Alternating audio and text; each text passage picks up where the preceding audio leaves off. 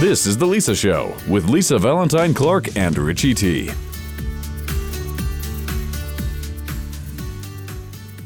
Welcome to The Lisa Show. Despite being one of the richest countries in the world, there are still about 2 to 3% of children who don't have a bed.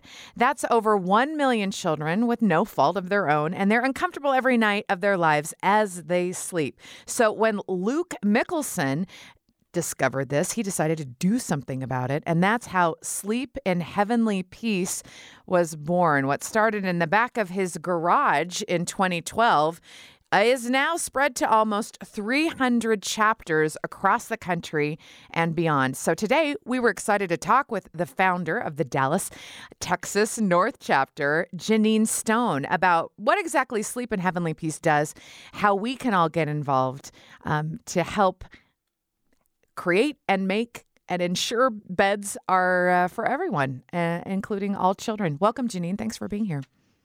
Well, thank you for having me. So Sleep in Heavenly Peace is such a sweet name. I'm wondering if we can just go back a little bit to how this organization was created. When you think about all of the needs that a child might have, why is a bed so important? Why is that the focus? A bed is important for quite a few reasons.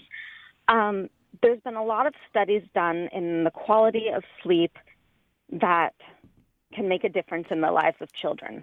There's been a lot of misdiagnoses in children and their behaviors. You know, the quality of sleep can just give that boost that they need to pay attention in school or to just have the confidence and the amount of sleep that the brain needs to function. It's just really important on that level, as well as to feel safe, to have a routine, to have someplace they can go at the end of the day and, you know, just relax and reset and recharge, or to just feel like a normal kid that has a bed. Sure. So when you discovered this sort of organization, tell us a little bit about how it was created and really all of the good that it's been doing exponentially over the years. Well, I have been following Heidi Mickelson on Facebook. I actually grew up knowing her. So sharing her posts and liking her posts and commenting, hey, that would be great. I hope something comes like this to Dallas. And I just kind of kept watching. And in 2008 is when it really kind of exploded. And Mike Rowe, Returning the Favor, aired the show on Facebook. And a lot of chapters, people wanted to become chapter presidents. I wasn't aware at the time that in Fort Worth, about an hour away from me, a chapter was going to be started. So at the time, that's when I wanted to get involved and go to builds.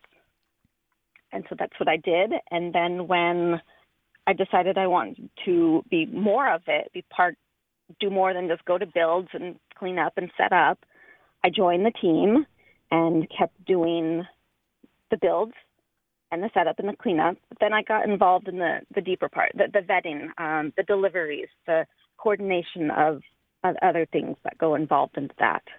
And so when the Dallas chapter opened, which I'm not the president, I just kind of help him organize things and do things for the Dallas chapter. And we're trying to make the Dallas chapter grow. And so what does the chapter look like right now?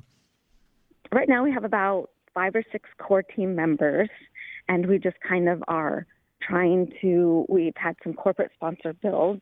We're trying to grow the team so we can get some public builds going and get the community involved and grow our team even more. But a couple of weeks ago, we just built 30 beds, which was a lot for a team our size and the amount of tools that we have. But we pulled it off. It took us a little longer than we had thought, and it was really hot. But we did, and we delivered some of those beds that evening and are currently waiting to deliver some more beds. It's so interesting. I want to go back to something that you said just right at the beginning about the importance of a bed. I think that a lot of people listening might think, well, kids need a lot of things, homes and food Right. and good education, and focusing on this one idea, as you mentioned, citing different studies that show that quality of sleep is so important for their confidence and brain function and safety and Right. routine. I'm wondering if you feel comfortable sharing an experience that you have had maybe with delivering a bed and actually seeing the impact in an individual's life. So there's been a few, and when you think of, I mean, man, doesn't everybody have a bed? No. And you just don't think that it can happen in your community. There's been a couple deliveries. One delivery, we're setting up 4 beds in a total of 2 different bedrooms in this one house. And my teammate and I are in one room finishing up, and we hear this squealing from the other room. And we walk in, and this little girl, she's about 6 years old, she's hugging her pillow, like as tight as she could. And I got to thinking, man, when's the last time I hugged my pillow? Well, I may hug it every night, but not like that little girl did. She was so excited to have a pillow of her own and someplace to sleep. And there's just been deliveries where, the children will be on the spectrum, and their mom, you can just see it in their mom's face that it will make such a difference in, how important it is for, especially spectrum kids to stay on a schedule and to know what's coming next. And, when the mom can say, okay, it's time for bed, that child can, okay, tonight my bed is here. My bed is always going to be here. I can get under the covers. I don't have to worry about, what clothes are missing in the pile at the corner to sleep on. It's there. And it just makes life easier. Now, Janine Stone started the Dallas North chapter of Sleep in Heavenly Peace. We're talking about this nonprofit that's really focusing on giving children without beds places to sleep. I appreciate you talking about the importance of this organization and what it is that you do and kind of the impact that it's had. I'd love to talk to you now a little bit more about that. What happens beyond that, right? When you talk with these families, when you talk with these kids, and you spend time with these with these children and beyond, and you see that impact. What is that like? Sometimes you wonder what will happen in the weeks to come. Sometimes we never hear anything from the families. Sometimes the families, post a picture or a message of gratitude or something on the Facebook page. But you do just kind of wonder how one simple thing has impacted and possibly even changed the course of their life. But you don't always know. But being a parent and seeing the things in my children's lives that change their course or make an impact, I can just imagine the impact that a bed and good quality sleep can make in their lives. Yeah. It's interesting. I can hear in your voice just this care that you want to sort of reach out and beyond. But it seems to me that the real focus is just, whatever comes before or after, your organization is just going to solve this one simple need in a family's life. Is that how you see it? I guess when I think about it, when Luke Mickelson started looking into this, he couldn't find anywhere or any place in the country that solved this problem. And there's an estimated 3% of the population of children that are bedless. And, they say bedlessness may not be a real word, but it's a real problem. And so deciding to do something about it was, no kid sleeps on the floor in our town became our motto. And we're here for the kids, regardless of their situation. They have no control over the decisions that were either made for them or their parents, or maybe even the decisions weren't made. They just happened. So it kind of is an amazing organization. And My son comes with me on builds and deliveries, and I want to show him that you guys, regardless of, how bad you think you've got it, you've got it really good. And this is a chance to bless the lives of the child, the families, people we're delivering beds to. So if I know a child that doesn't have a bed or Right. in my area, what do I do? You can go to shpbeds.org, and there's an option of a button to request a bed. Now, you can request a bed in behalf of someone or yourself. So there's, two different ways. We get school counselors requesting beds in behalf of their students, stuff like that. When you click that button, it will take you to a list of, find your local chapter.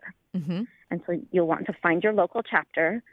Hopefully there's one somewhat close by. If there's not, keep checking back. But, you'll fill out the application and look for the delivery zone. They do zip codes for delivery zones. Some start small. The Dallas chapter has, I think, less than 50 zip codes, but like the Fort Worth chapter has 120 zip codes. Wow. So that's how kind of we determine where we start delivering. And when you apply for a bed, someone will call you, check out the situation, kind of vet the situation, Mm-hmm. and you may have to wait, but you'll get a bed. So depending on the beds we have in stock, how many builds we've done, you'll get a bed, but you might have to wait a little bit longer than we'd like. What is that website again? shpbeds.org. Now, for those who are listening and are inspired by your volunteerism, by the organization and all the good that it's doing, Right. or are inspired and think, I know how to make beds, or I have money or resources to give, what's the best way for them to either get involved in your organization or start their own? There's actually several different ways. There's the main website, shpbeds.org. There's an option to click to volunteer, click to donate. There's an option to click to start your own chapter. Also on that webpage where you go click to volunteer, you can find any chapter you want. It doesn't even have to be your local chapter. Mm-hmm. And so you click on whatever chapter you want. There's the options again, donate, volunteer. Every chapter should have their own Facebook page, so they can search up Facebook page and see what they need. A lot of chapters throw up requests on Facebook page. Hey, we need vinegar. We use vinegar and steel wool to make the stains for the bed. Or we're having a build day. We'd love some water. Or, hey, we need bedding. So there's not just the option to send money, but you can give something tangible. And I know a lot of people like to give tangible things Mm-hmm. because they know it's goes right to.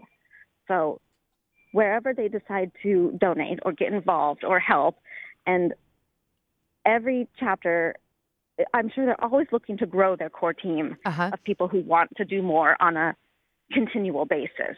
But it's very flexible on what people may want to give or their time or any way that they can at their times and seasons in their lives.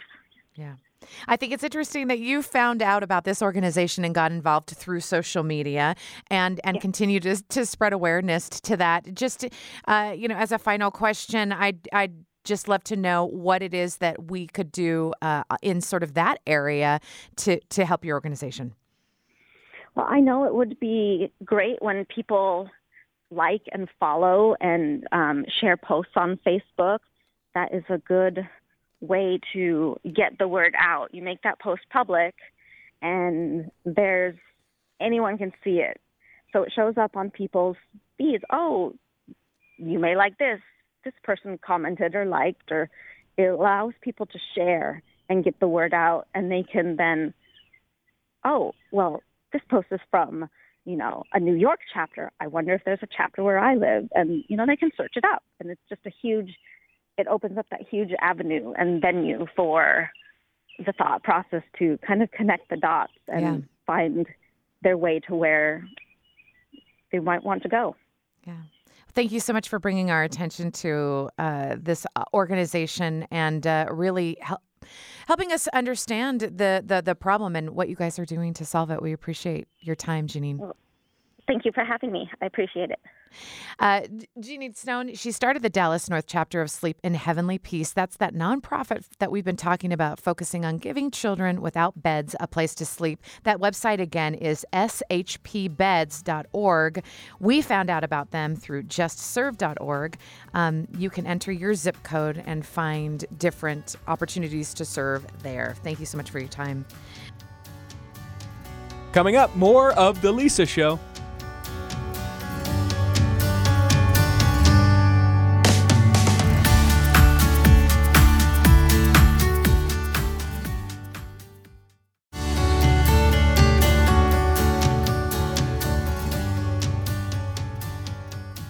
This is The Lisa Show. Stocks are a really great way to earn a passive income, and it's well known that the longer you leave your money in, the more money you'll earn. So with that in mind, buying stocks for kids can be a great idea so that they'll have a little extra money saved up when they're older. But how can we go about investing for our kids, and what are the pros and cons of doing so? Well, here to answer all of our questions today is Liz Frazier, family financial planner and friend of the show. Welcome. Thanks for being here. Hi, thanks so much for having me. I'm glad to be back.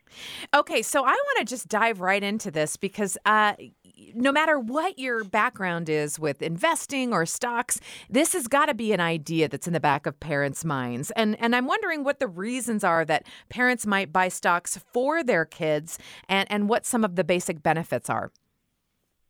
Well, I agree. I think that it is probably in the mind of a lot of parents, but I think that the hesitation is that it's probably pretty intimidating. Yeah. Because it's intimidating just for parents and for people, adults in general. But I think that adults see that one of the best ways to kind of get ahead with their savings when you look at inflation rates and, the very, very small percentage that you make on savings, I think that most parents probably see the best way to get ahead is by investing in the stock market.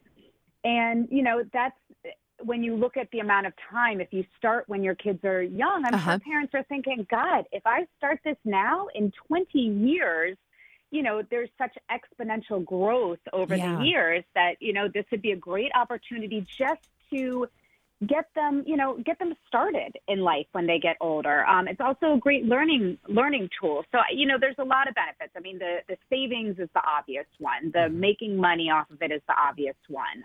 But also, it's a great way to get your kids used to and comfortable with, financial tools like investing, which is a huge one. And it just it exposes them to finance and to the stock market and to the importance of your money making money. I mean, it's really important because if they're in a savings account, you're actually losing money over the years when you look at inflation rate.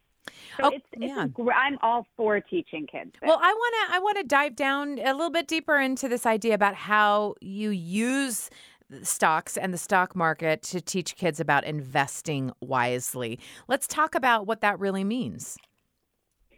So, if you're a parent and you're looking to teach your kids about investing, the best way is just to jump right in. And there's a lot of different ways we can do that, and we can talk about that also. But, let's say the obvious one is your parents have, the parents have an account and they decide that they're going to buy some stocks for their kids. Well, the first part is you're going to explain to them what is a stock, and you can talk to your kids in ways that they'll understand. So, let's say that your kids have, Nike shoes that they love, or if they're younger and they've got Disney toys that they love, talk to them about that company and say, that company, these dolls were made by Disney, or these shoes were made by Nike. And these companies have stocks, and that's ownership of a company. So if you've got if Nike, let's say, has 100 shares of a stock total, of their company total, and you buy one of them, you've got 1%, you own 1% of their company. And so, you can start by just talking to them about the companies behind the stocks. When the company does well and they come out with a new shoe that does really, really well and all of your friends have bought them, the stock is going to go up. But let's say that it comes out with a shoe that hurts people's feet and it does really poorly, and the company has a lot of bad media around it, then that company's stock is going to go down. So you can start, even before you buy the stock, start explaining the background behind the stock market and what a stock is. And then once you actually get into it and buy them a stock, let's say you buy them a couple shares of Nike. Mm-hmm. And, it's really fun for kids to watch this, because you can watch it with your kids. You can track it every week to show, what the price is doing. Anytime that something happens in the media or something happens with the company, you can say, oh, let's see how this is affecting the stock. So it not only is teaching them about the ways that they can make money through the stock market and just get them comfortable with it, but you're also teaching them some important things around the stock market. Probably one of the biggest factors when it comes to investing is risk. And risk versus reward. And kids can kind of start getting an idea of what are they comfortable with, what is their risk tolerance? I mean, everybody has a risk tolerance, and it's different for everybody.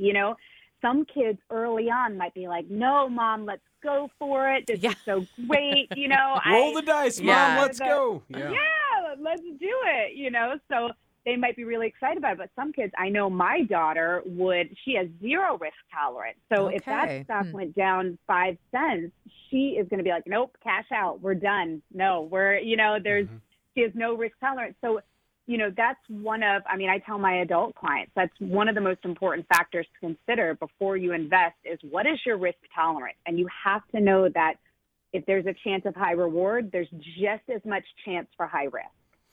People hearing this conversation may not be experienced themselves as adults investing in stocks. What's a great way for them to get educated and then enter into this world of purchasing stocks for themselves or for their kids? I think it's actually a little different for adults versus kids. For kids, I think that getting the one stock of a company that they're familiar with is a great way to do it. If a parent is looking just to educate themselves, purely educate themselves, I think that works also. They can just buy a stock and, a couple shares in a company that they're familiar with and watch it as well. But I do actually recommend if an adult is looking to actually invest and they just want to get into the stock market and start feeling like their money's making money, I just recommend a simple index fund or a simple mutual fund, which is just all that is a basket of different types of stocks and bonds. Because when you invest, you don't want to put, it's the eggs in one basket. It's literally eggs in one basket. You don't want to put all of your money into one stock, because what if that stock tumbles?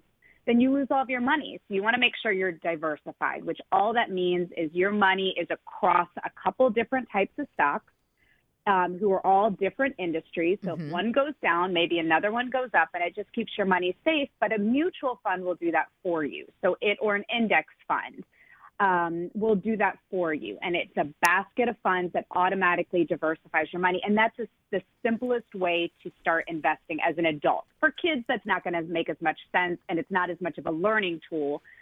For adults, it's a great investing tool. If you're just jumping in on our conversation, we're talking about stocks for kids and how and why you should buy stocks for your kids and the benefits of doing so with Liz Frazier, friend of the show, who's a financial planner. And I appreciate you laying that out about what would be a good way to introduce stocks and what the benefits are. And not just savings, obviously, and making money, but just really exposing them to this kind of language and thought process. And now I'd really like to turn our conversation into that sort of delicate issue of parent involvement, about how involved you should be. And as that kind of grows and as your conversations about money with your kids changes and grows, how involved should you really stay with that?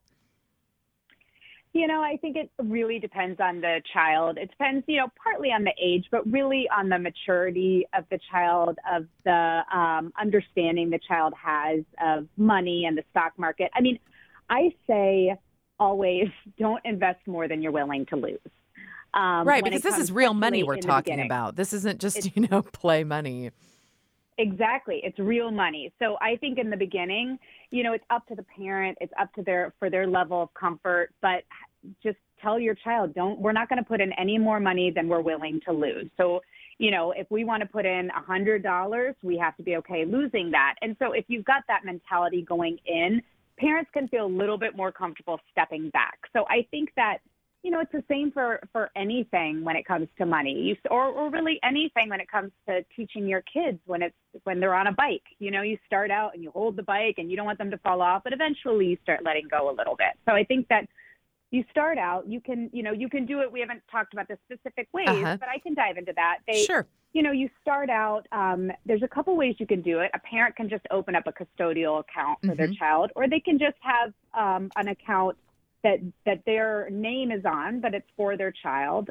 So, that's a pretty easy way to do it. But then there's also companies like Stockpile, which is a great company for kids because you can buy fractional shares. So you can say, I only have $20 to invest. Well, normally you can't buy half of a share of a company, but in Stockpile you can. You can do fractional shares, which is great, and it's super kid friendly.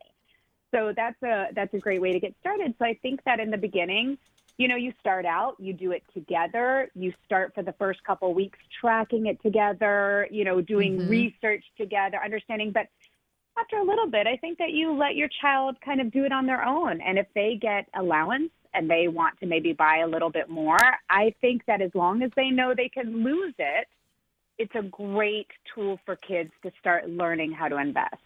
Now, let's bring into this conversation the idea of parent tax, where if we give the original investment to the kids as they become, thousandaires and then millionaires, what's our right to glean off of the top of this whole thing?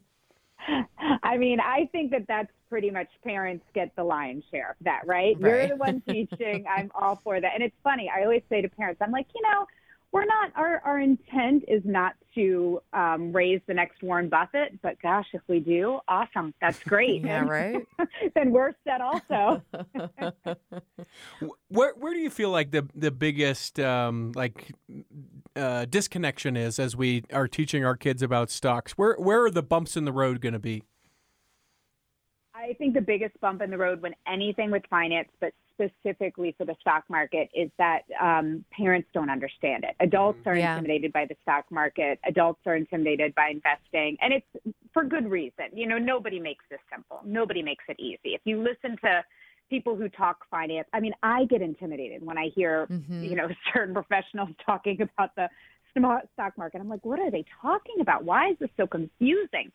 So it can be very complicated, but it doesn't have to be. So I think that for adults, the biggest hurdle is going to be just taking that first step. I think that they have to have the confidence and know that they can understand this and they can do this. They just have to take that first step because it's not that complicated. And, when I explain it to my clients and they're like, I don't even know how to go about starting, I say, you just open up an account and you just buy something. And they're like, wow, that's it. Yeah, that's it. So I think that's always going to be the biggest hurdle. The other hurdle is that as parents, we've got so much on our plate. Right. I mean, really, we've got so much on our plate. I mean, just trying to get more broccoli into your kids and teaching them good manners and sharing with their sister. I mean, really, we have to also teach them investing on top of that. But it's one of those things that just like a lot of the big conversations that we have as parents with our kids when they're younger, investing and finance, this is something that will make a difference for the rest of their lives. Yeah. I mean, there's being financially smart and understanding how to grow and save your money is really, that's a life changer when you get older. So it is important to start exposing your kids so that they're not intimidated when they get older. Liz Frazier, a family financial planner, director of financial education for Get Copper. You can go to getcopper.com, get the Copper banking app, and check her out at lizfrazier.com. Thanks for being on the show. Thanks so much for having me. You're listening to The Lisa Show.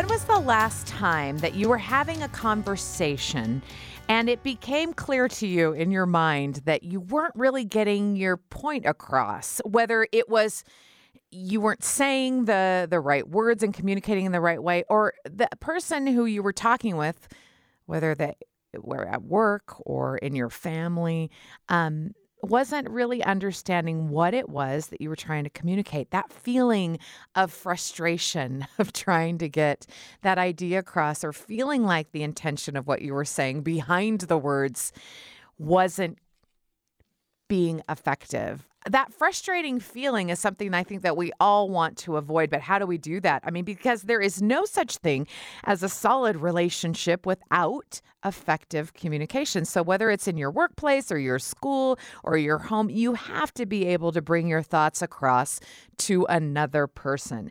So today we thought it would be really great to have a conversation with someone whose job it is to bring a message across, to tell us about effective communication and why paying attention is so vital to that communication. So Jeanette Brown is the president of Excellence and Presence Communication, and she's an expert on understanding really about paying attention, being present, and finding unique approaches to help us communicate with others.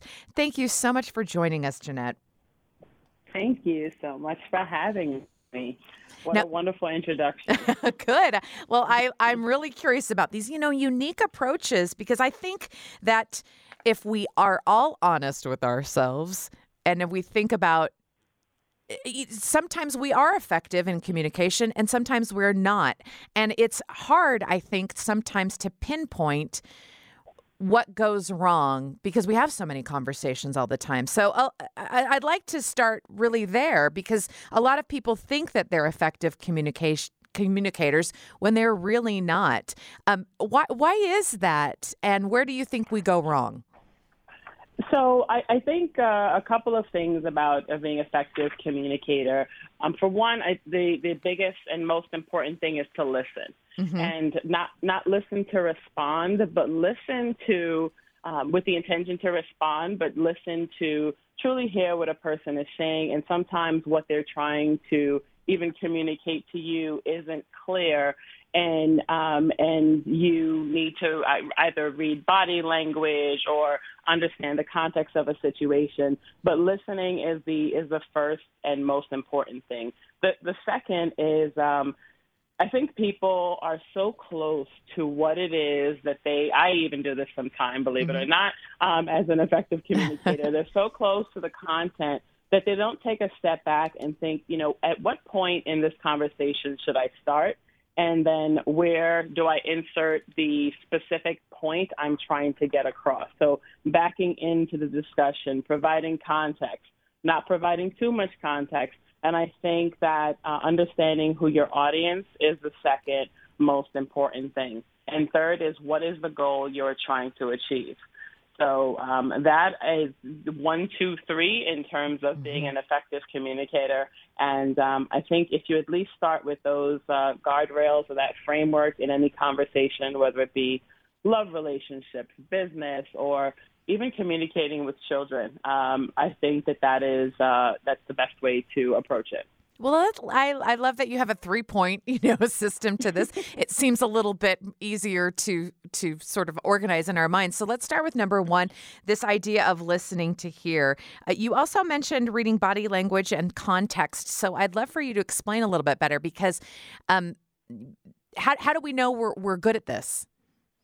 So you know that you're good at it when the intention in which you are trying to communicate is received in that way. Oftentimes, if you are talking to someone and they may, their body language may shift and their arms are folded and they become defensive, or they respond in a way that you're thinking, well, why is this person upset, or why are they laughing when I'm talking about a serious topic, or why are they upset when I'm talking about something in a lighthearted way? That something that you communicated with them, probably it could have been a word, it could have been the tone of your voice.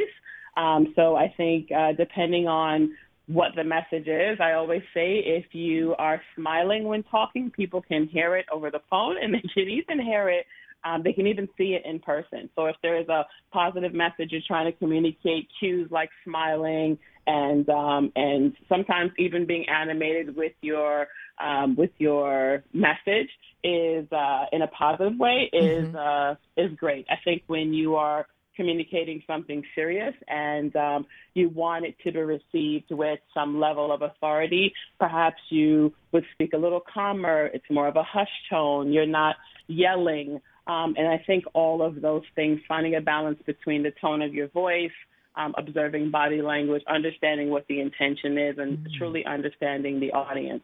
The best example I could give is I was teaching a few students, volunteering and teaching some students in my community a few months ago, and I realized that the skill set that I needed to communicate with these adolescents, 12 to 16-year-olds, were the same skills that I needed in the boardroom when communicating with CEOs and C-suite executives. And it sounds a lot simpler than it may be to execute, but I think if you at least practice with the 3 steps, you would have started from a great place and at least started on the road of effective communication. Yeah. And I'm struck about how it's just such a great way just to sort of keep yourself in check as you're thinking about approaching maybe a difficult conversation. And before we get to step 2, I want to ask you about the mode of communication, right? So I think sometimes we apply the same principles whether we're in person or texting or on the phone, while they're very different modes of communication. So how do you account for these changes?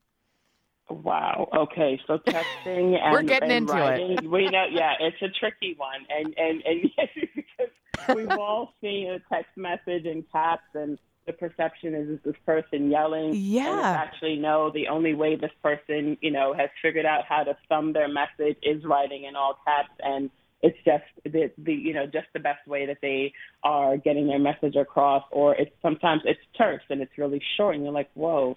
I didn't even get a good morning. It was more of like, pick this up and make sure you bring it home, right? So I think those cues in texting specifically are being aware of punctuation and honestly inserting emojis. I know that maybe 10 years ago, I would have told someone I was working with that it wasn't appropriate in an email. I think today, dropping in that smiley face can really make a difference. Okay, you've heard it here first here on the Lisa Show. We're using emojis to effectively communicate, you guys. We've made the decision. That is kind of surprising and difficult for people. Why do you say that that's important? I think it's important because I think today's age, communication has changed so much through the years. I think we've become less formal and but still in the way of conducting business, especially during a pandemic when everyone's working from home and we're communicating via email or text or even text. I text with a lot of my clients, and it's just the fastest and the quickest way to get a message across. And sometimes even if it's short, a smiley emoji will, okay, exclamation mark, smiley face means perfect, got the message, and I'm happy about it. And I think that as opposed to just saying okay, you're kind of leaving a person hanging with no idea on whether, okay, you can give me the presentation by 10 right. or, you are going to make it here on time. So I think, adding a bit of emotion in the same way you would smile when delivering a message or speak softly when you want to make sure that your message is communicated with the serious intent in which you're trying to get it across. So all of those cues are important. And again, I think the final thing is knowing your audience, knowing who you're talking to and what the context is makes all of the difference. If you're just jumping in on the conversation, we're talking with Jeanette Brown, who is the president of Excellence in Presence Communications, about communication and how to do it effectively, no matter who you're talking with, where you are. I appreciate you laying out that groundwork for how how you even organize your communication thoughts. Number one, to listen. Number two, are you too close to the content, or how close you are? And then what is your goal? So I'd like to circle back to what you just said about knowing your audience. This is something that I talk to my kids about a lot. You know, when they talk to me, maybe like they would talk to their friends or vice versa. I said, you guys got to know your audience here before you make your case or try to communicate something. What is it about being too close to the content that we have that makes it difficult to communicate? So I think the biggest thing is having so much of the information that you don't understand what is important about it, or what is it that you need to share to effectively communicate. And I'll give you an example. I always use the 5 W's, right? Who, what, when, where. Okay, how may not be one, but you get the point. We count it anyway. Go on. Yes. right. So kind of bringing those 5 points together from for the last 22 years in my PR career. That is usually the paragraph, the sentence that I pull together to share with any audience that I'm communicating with. So what's my goal?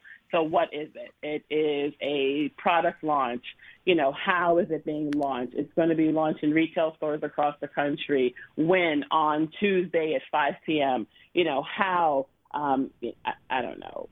Whatever major brand is showing up and handing them out for free. And why? Why? Because this is the best thing ever. It's nutritious. It's whatever that thing is, you kind of pull it all together. And then maybe, you talk about, actually, it's scientifically proven that this XYZ is, those are the things that when you kind of can get into the weeds that you may be most excited about, like this has never been created before, but sometimes it's the extra detail that you want to get someone engaged, and you want to hook them with the 5 points as fast as possible, and then you can dive into all the things that excite you, or would excite someone based on the questions that they ask. So kind of sit back, hand it to them, and then you're like, okay, what else do you need?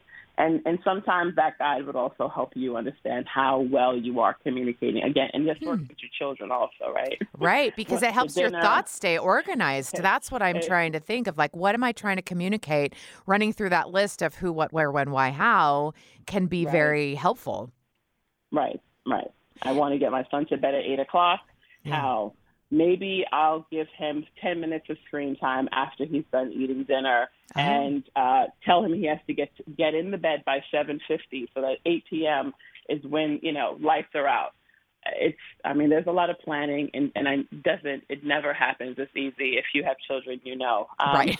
Well, that is the hardest relationship to communicate with, right? In many cases. So then you expect more from your colleagues at work and CEOs in the boardroom, right? But So I think that it definitely helps. Yeah, absolutely. And I feel like that brings us to the third point when you say, what is the goal here? What is it that you want? Maybe sometimes that is easier to think in a work situation than it is in personal relationships. What's your opinion on that? So in a work relationship, I think, the goal is always business.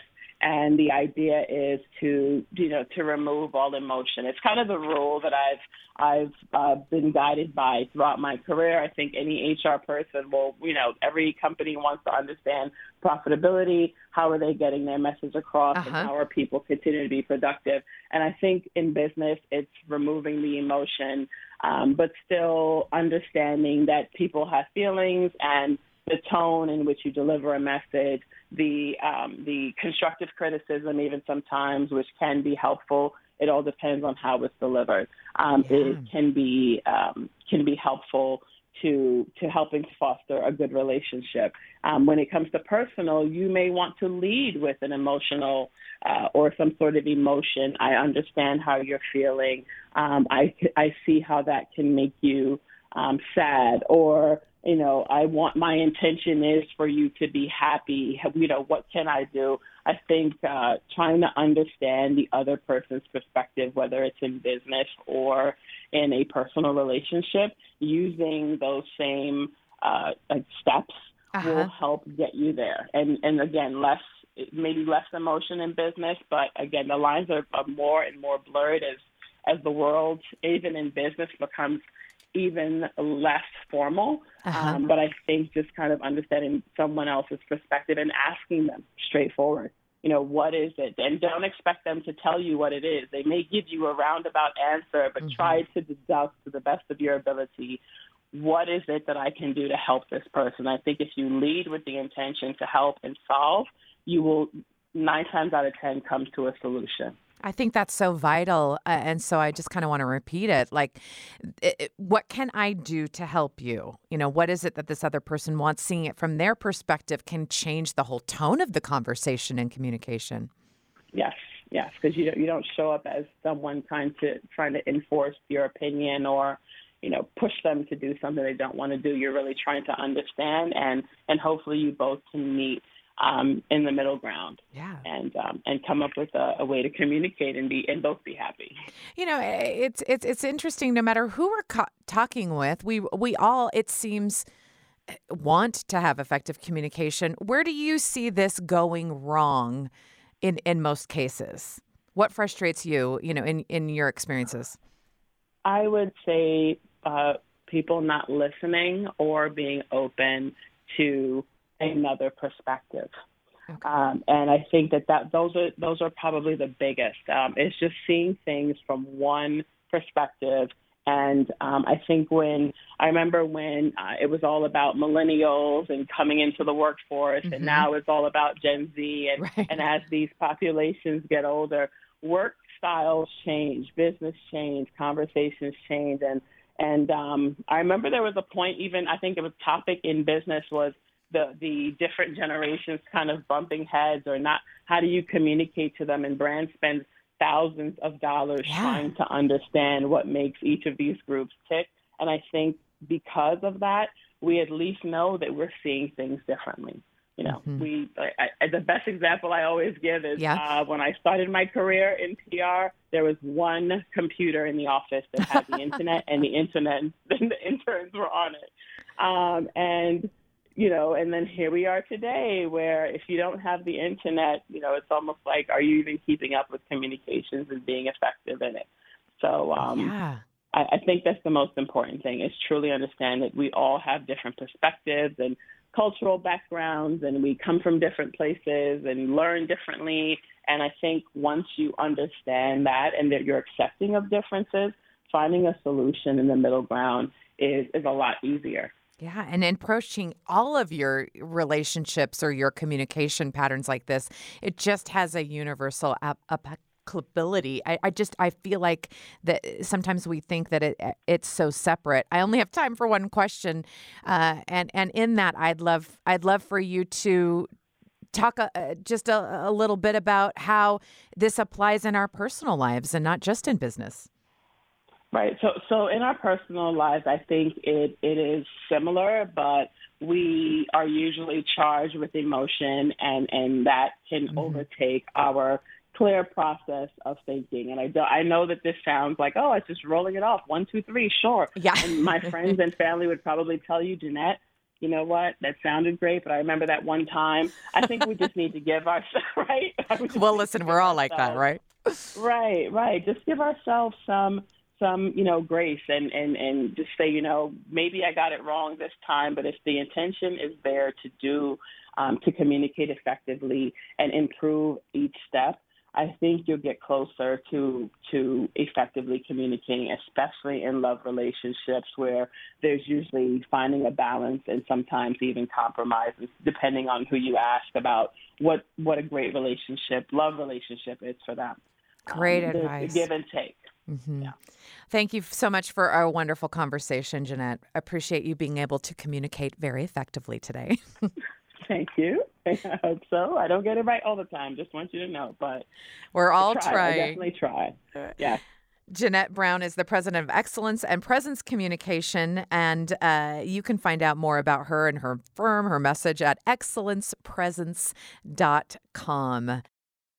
Just a quick reminder that we are here. We are available.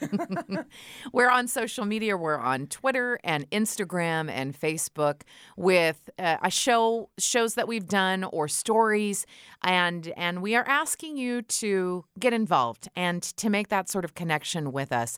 A lot of times, the kinds of topics that we are discussing affect you in your everyday life, and so being able to have a conversation about that and what has helped you, what you are still curious about, what you still struggle with, what you still think about, other questions that have popped up as a result of that conversation are really interesting to us and help us to be able to make our conversation fuller and have more meaning. Obviously, you can go to thelisashow@byu.edu to email us anytime if you're feeling, listen, I don't want to put my information or my, suggestion or feedback to the whole world on social media. And I get that. So email us at thelisashow@byu.edu. But if you also just want to send a quick message of hey, I appreciated this, or, I had a follow-up question about this particular interview you did, or this perspective, or I heard something, maybe a suggestion for something to watch or eat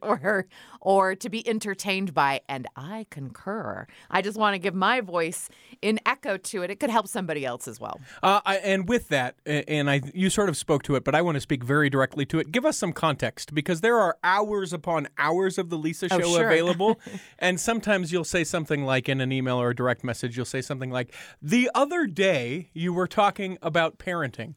Yeah. And very quickly I go, this will be fun, and kind of make it like a mystery or a treasure hunt. If you can give us an idea of, you were speaking with so-and-so, if you're going to reference one of our episodes, if you are looking for a particular thing and you can remember when about it was that you were listening, that helps us as well. We just want to be able to get you whatever you're after. And so any sort of context, any sort of clues that you can get us as you are asking for things from us, we'd love to have that. It's The Lisa Show at BYU.edu, or The Lisa Show wherever you social media lies. Not sure that's a word, but I'm making it a word. We hope to connect with you soon. Thank you for listening to The Lisa Show. If you were unaware, I need you to know that we have a podcast available for you to subscribe to wherever you get podcasts.